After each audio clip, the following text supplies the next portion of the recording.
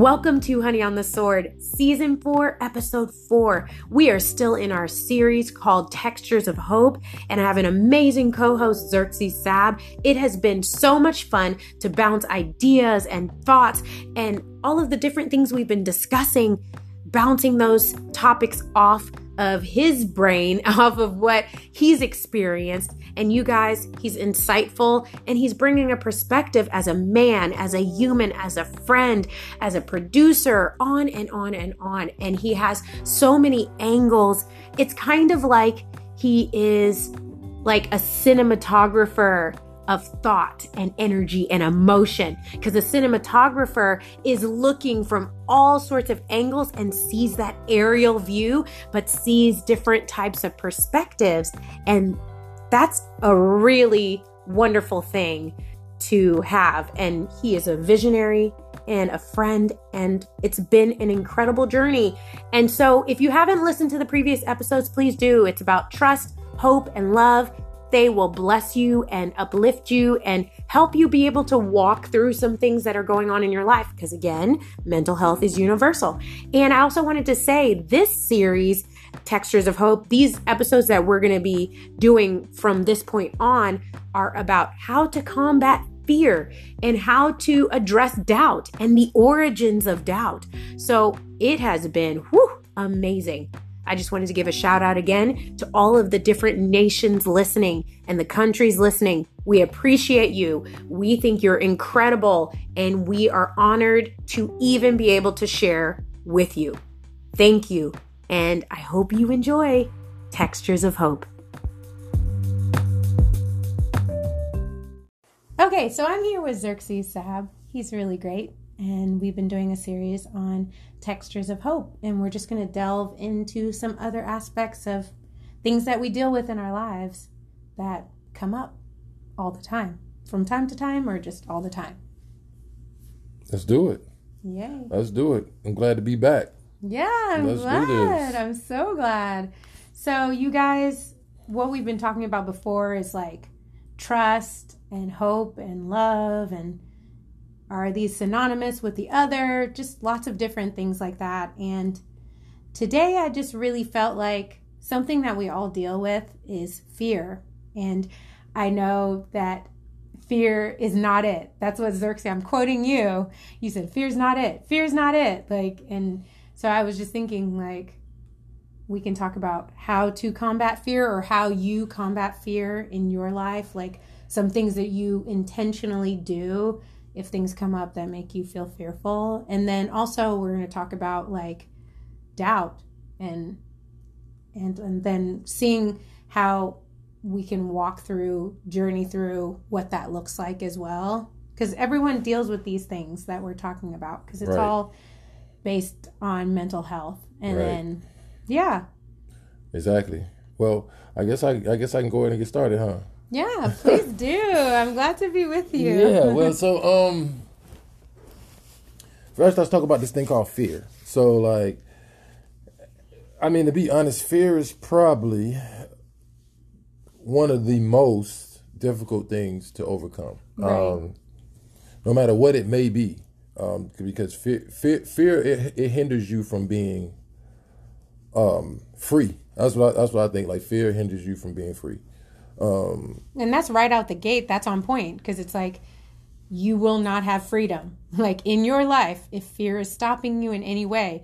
That is so insightful right out the gate. Right. He's just coming through the gate like that was a chariots and horses. Yeah, that was a good one. That was a good one. When I found out what we was going to be speaking on this segment, I was like, oh yes, this is perfect, because like, I mean, I know I have my own firsthand experiences with that myself, which, I mean, I guess I could start with that. Like, so growing up, I always had a fear, like, for one, like, public speaking was one thing. And then, like, I just always had, like, a sense of anxiety about, being on stage and being in front of people. And then, with me doing what I do now, which is music, and being on the stage quite often, you have to some kind of way find a way to get over that, because, that's perfect. I have a Be Fearless shirt on. Yes, that's so fitting. So fitting. So so I mean I can just speak on how that kind of like hindered me you know, growing up, just because like I always felt like I was never able to be myself because I was always feeling like I was in a bubble or feeling super uncomfortable. Right. You know, and I mean, what helps get you out of that thing? I know for one, like with the stage fright stuff and all that,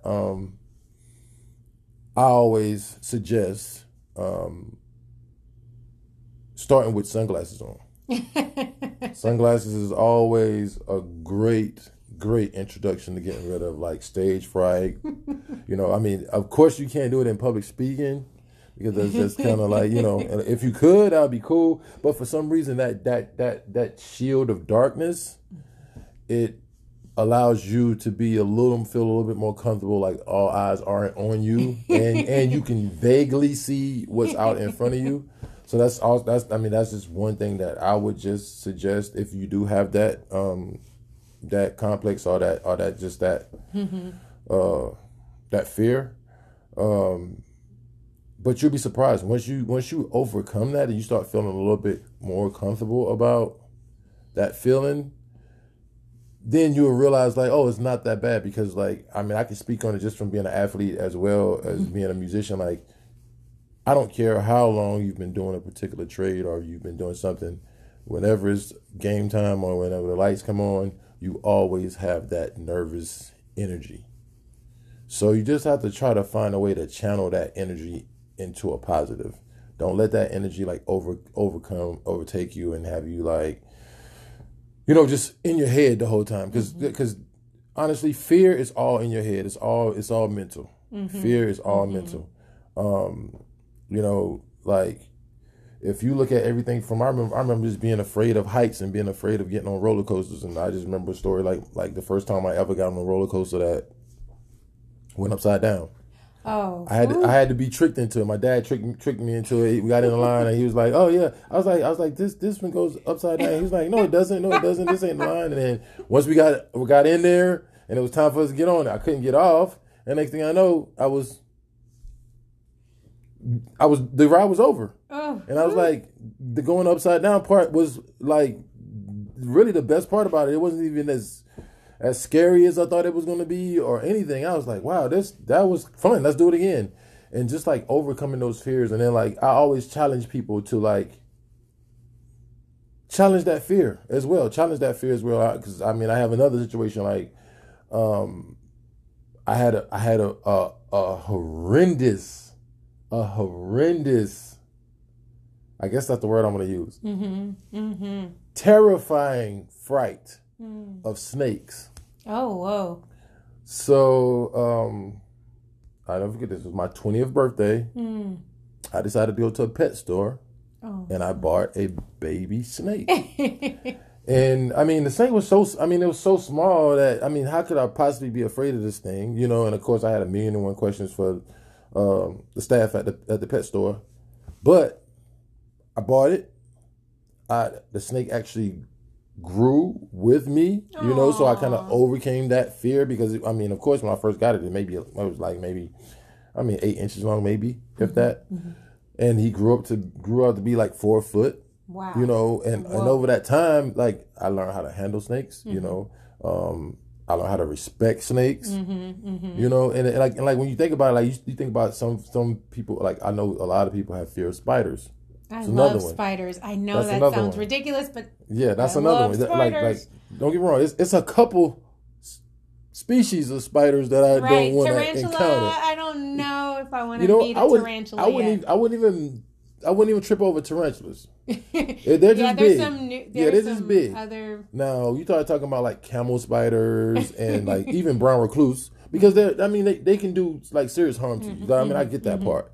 But for your average everyday spider or your average everyday insect, I mean, as humans, we have to look at it like this. Like these insects are like thousands of times smaller than you. So try to look at it from their point of view. They're probably terrified. Like, I need to react. Like a skunk would react because you're in its space, or a porcupine. It's like, you're in my space. Like, right. And that's what I've learned with like the whole snake thing and all that, I was like, okay, first of all, snakes are blind, can't see.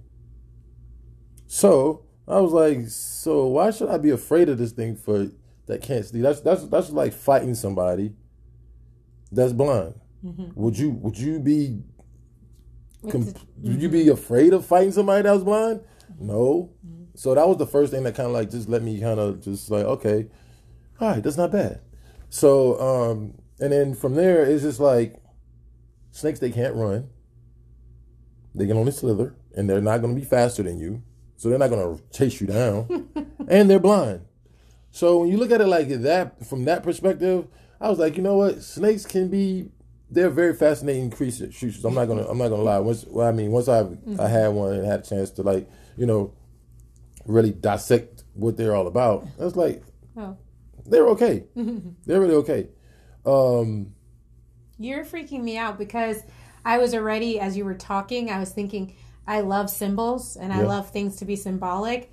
So the fact that we were saying a fear of snakes and then how you overcame that by getting a snake, I started to think in my head, like, what if fear is that roller coaster, like personifies that roller coaster or personifies a snake?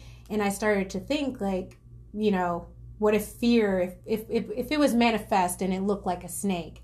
You freaked me out because you started talking more and more and you were like, it's blind. It can't run after you. Like you started saying all these things, like knocking down the fear ahead of time. Because it's like, wait, if fear is always coming at us in different ways, whether it's something like what we were sharing, which those are legitimate fears. Those people deal with those all the time. Or things that came on to you, meaning like came to you, you had no control over it. Like you're scared when you go out in a boat because your little son or your friend or someone drowned. Right. Or you yourself almost drowned. Like if that's your thing, then that is definitely also a fear and it's a trauma. So I'm just saying things that are traumas, like that's also another type of fear. But when you said that about the snake being blind and saying like it can't come at you in a way that other things can, like a cheetah can come at you. Right. A cheetah, and I love lions. I love it, but like you said, there's a respect. It's like, no, I know that you can, just like you were saying, I love spiders, but like you said about a brown recluse, I used to joke and say, that's like my comedic stage name. I'm the brown recluse, but I'm being, but yeah, like everything you were just saying about fear, that's like to see it in that way too, of like, wait, if we first, things that we can one at a time, like approach and go, okay, if I see it as, first off, I never thought of fear being blind. Like, it's giving off a scent or it's giving off a sound. Right. It's doing all of these things to make me perceive that I should be afraid or that I am in danger, whereas I may not be. And like you said, it's in your head because it's like a scary movie. Like, when you take away the sound from a scary movie, or even a suspenseful movie, or if you close your eyes, that might make it a little more terrifying. I don't know. But if you think, oh, these things are blind, but you go, yeah, that's the thing. Like, well, and even I'm glad you said that. Like with horror films, is if you take away a sense in a horror film, it makes it different. It's a whole different experience. Like a horror film without sound is not scary. Mm-hmm. A horror film blind, it's not scary because you're just listening to everything and you're trying to because what makes a horror movie great is that perfect mesh between. I don't like that, but I love suspense. But I hear what you're saying. It's like that perfect mesh, that marriage between sound and visual. That's true. That's real. If you take one of those pieces away, you have nothing. Mm-hmm. And I guess it's kind of like the same with stage fright. Like the stage fright the same way. If you take away the crowd. Oh, that's good. Or if you take away the mic aspect of it, right, it's a whole different ball game. Because I know several people that can do, like I use sports as an example. I know so many people who can score 100 points in a game when nobody's in the gym. Oh, easy. And that is true because you said it's that thing, it's that adrenaline, or it's that extra thing behind it. Because then if people are in the room, now it's like this person who can Yeah, and it's like somebody's watching you, or somebody, and what usually happens is you get in your head and you think people are going to judge you. You know, I think that's the biggest thing, because I mean I feel that way being a musician still to this day. It's just like, you know, I'm like, dang, I messed up on that one spot.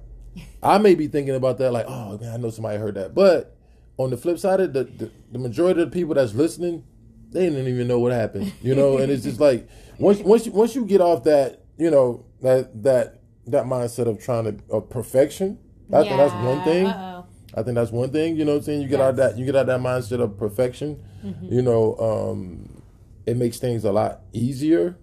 You know, and that's a good place to be in mentally, even when it comes to your fears. Because like once you get at that point where you feel like you're like, okay, I can make mistakes. It's okay. It's not a big deal. It's not the end of the world. Everything else will start coming a little bit easier, you know. Like you said, like and it's different when you talk about the traumas and stuff like that, because that's a whole different type of fear. Yeah, it's coming from a different place. Yes, it's not internal.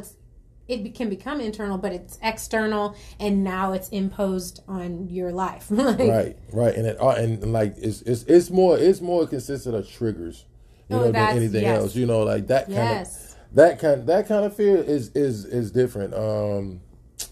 As far as that goes, I mean, I would say like definitely professional help is definitely a great step to take. And trying to get over that, and just just remember, like, every day is brand new. Every day is new. You know, if something happened in the past, like. Even if it was you, even if you almost drowned, let's take drowning for example. If you almost drowned yesterday, cool. I'm quite sure you learned something from that experience. I'm quite sure you did. And don't get me wrong, it probably was definitely traumatic for sure. But if you go back, you know, no matter how long it may be, you know what I'm saying? I'm just saying, may feel like yesterday, depending, because some things are like PTSD. It's like yeah, it's just like PTSD. So like if you do. At some point, try to conquer that, because, like, I mean, I've had, like, I can speak on that as well, because I had, I spent some time in war zones, and I had a hard time getting, like, used to, once I came back, getting used to being around fireworks and, you know, loud noises and stuff like that, and what I just had to really just talk myself, like, literally talk myself through it and talk myself out of it. So now I was like, oh, I'm fine now. You know, I'm fine now. But I mean, I understand it's a little more deeper. It's a little more in depth in resolving that type of fear. But like, if you have a fear of like anything else besides that, like I said, my goal is challenge yourself. Do it. If you're afraid of the dark, turn the lights off. And you can, like, just like you said, have professional help. You could have someone that's a close friend saying, hey, I kind of want to be able to overcome this, but I can't even believe that I'm saying this out loud to you, because I know now I have to do it, or I'm held accountable, but I want to be free, because having fear means you now are bound. Like, you don't have freedoms. Things that other people may be able to do. Just like, I'm kind of a recovering germaphobe. Like, gotcha. I'm okay at certain times when someone told me, like, the recovering perfectionism and the recovering germaphobe, they were like, it's just some form of control. If you don't feel safe, then you need to feel like you can control a certain level of something. So I was like, because there are other times where I would be fine, and they're like, Marini, you weren't concerned about this or about that. So they brought to my attention, maybe you didn't feel safe. So if you have a friend who will journey with you, who is trustworthy, who isn't dealing with the same fear, first off, that's just me. That could be my opinion. I feel like it should be someone who that is not a fear they have to be able to help you, or they've overcome that fear to be able to help you. But anyway, try like turn off the lights. You're like, just try it, and you don't have to do it for 5 minutes. Like, it doesn't have to be. Take baby steps. That's the thing. Take baby steps. Because even when you say that, like, people, like, because even saying someone might be afraid of the dark, people might be like, that's silly. I don't think that, because I'm like, my family, they're from Louisiana, hurricane station. There's so many places, tornadoes, hurricanes. We don't know if someone was, or in the military, people being trapped in a place or stuck underneath something. Claustrophobia. I'm not trying to create any fears for anyone, but it's just like you saying that. It's like, yeah, like try to slowly walk yourself through it and have someone with you if that's something that helps you. Yeah, that's a very good point you said, because I didn't mention that, but yeah, don't do it alone. Yeah. Don't do it alone. But like, you did, because you said get professional help and have people. But you also need a support system, whether it be that friend, whether it be your dog, whether it be whatever. That's a good point. Go through it. Yeah, don't go through that. Don't go through it alone, because like that just adds more pressure on your shoulders, and that's something that you don't need. Like the support is there for that main reason for support. Right. So you can't try to place both of those titles upon yourself if you're trying to overcome something. That's just like.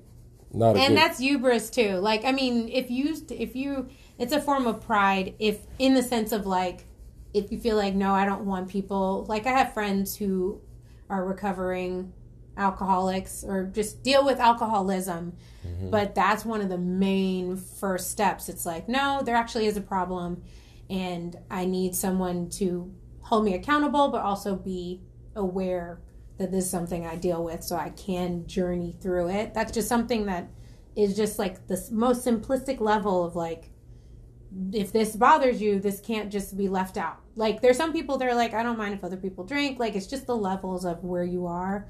But then also being honest with yourself, like, no, this is something I deal with, or this is something I'm afraid of, or, you know, like, so I think that's where it comes to that support group, accountability, things like that. Yep, and being able to speak on it. Like, speaking on it is a lot. Like, you'd be surprised what the things that you say and put into the air that actually can help you.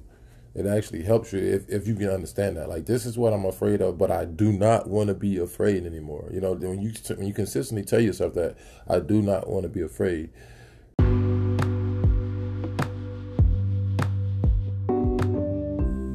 What Xerxes is sharing and what we've been chatting about, it truly is universal, and it's something that we all can address in our lives, because wouldn't it feel great to be a little more free?